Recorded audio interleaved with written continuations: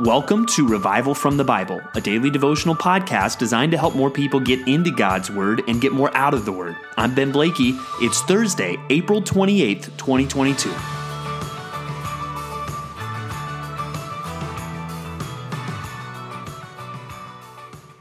Imagine that I am a real estate agent and I'm going to take you to look at a couple of investment opportunities.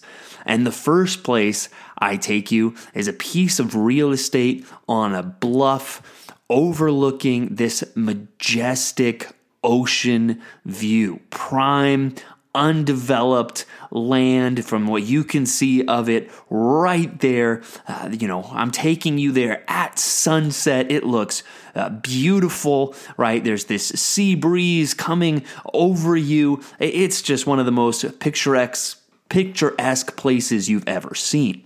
On the other hand, I take you out to something that's a little more in the wilderness. There's not much that you can really see there, just a lot of dirt, maybe some shrubs, or maybe even some cacti there, saying, hey, why don't you invest here? And now at first glance, what are you thinking? That ocean bluff sounds pretty appealing. But then I hand you the packets on each of those places, and you start to read more about them.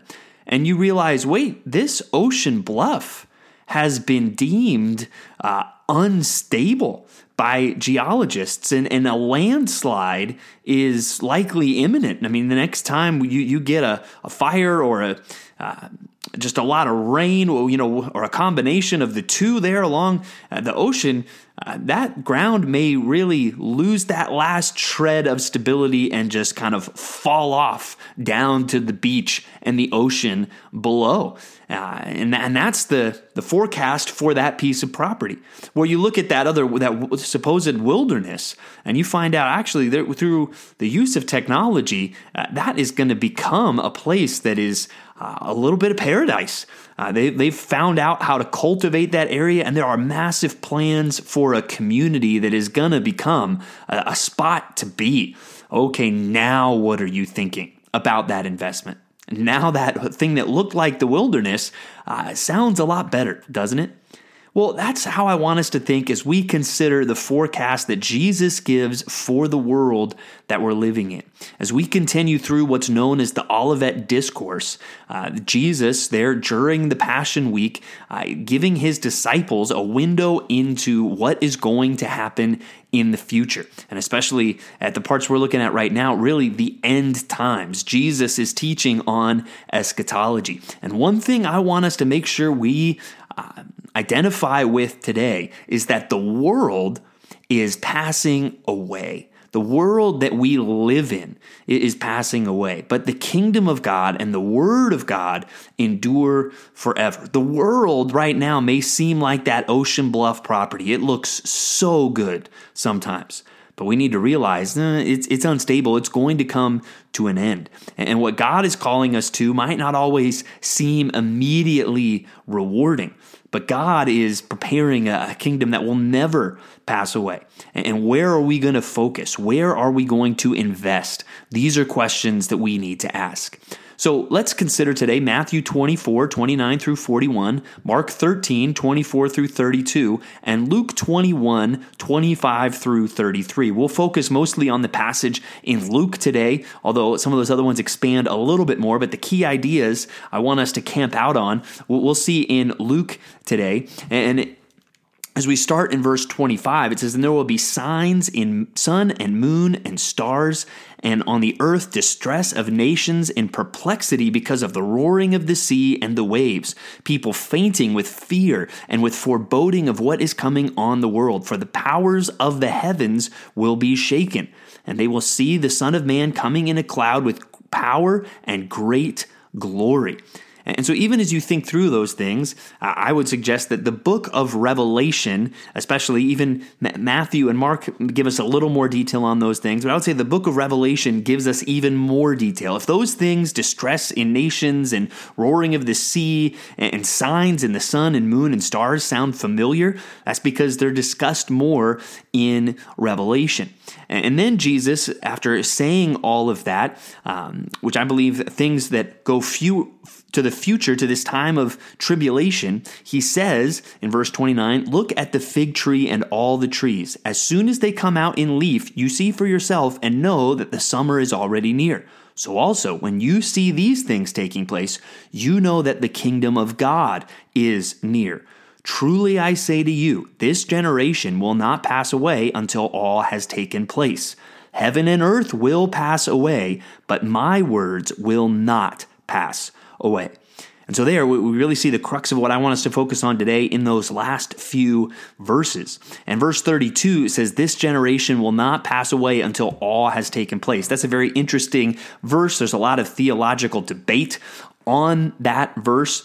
Some look at that and say, hey, look at who Jesus is talking to. He's saying they're not going to pass away until all these things take place. And so some theologians would argue from that pretty much all of what we're going to see, or at least the bulk of everything we're seeing here and even in other places in Scripture like Revelation, has already been fulfilled.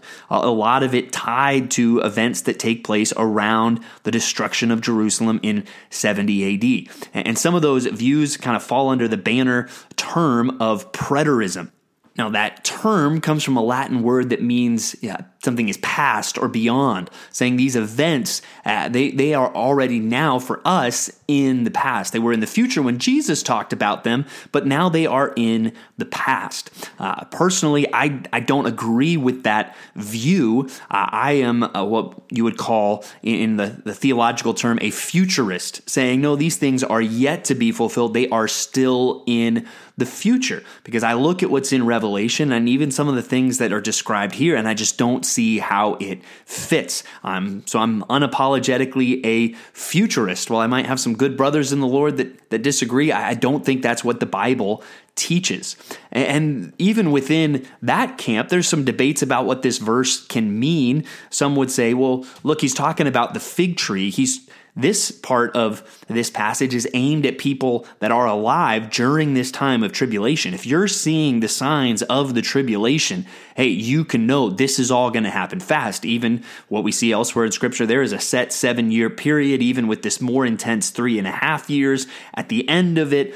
So that generation, when you see these things happening, you know the time is short in which all of these things are going to come and take place. I think that, in my understanding, I think is the best way to understand it. Others would say, no, generation is more of a linear thing, or a vertical line as opposed to a horizontal line, talking really about God's faithfulness to Israel is what he means here by this generation, that just the people of Israel are not going to pass away.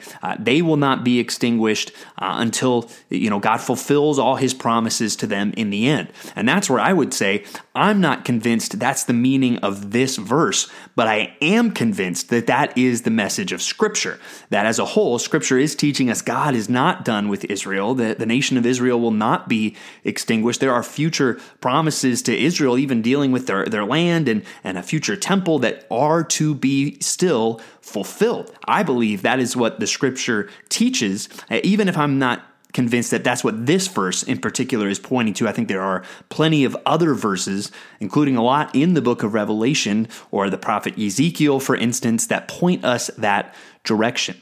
But again, notice what happens around that verse. We see statements like the kingdom of God is near, or verse 33, heaven and earth will pass away, but my words will not pass away.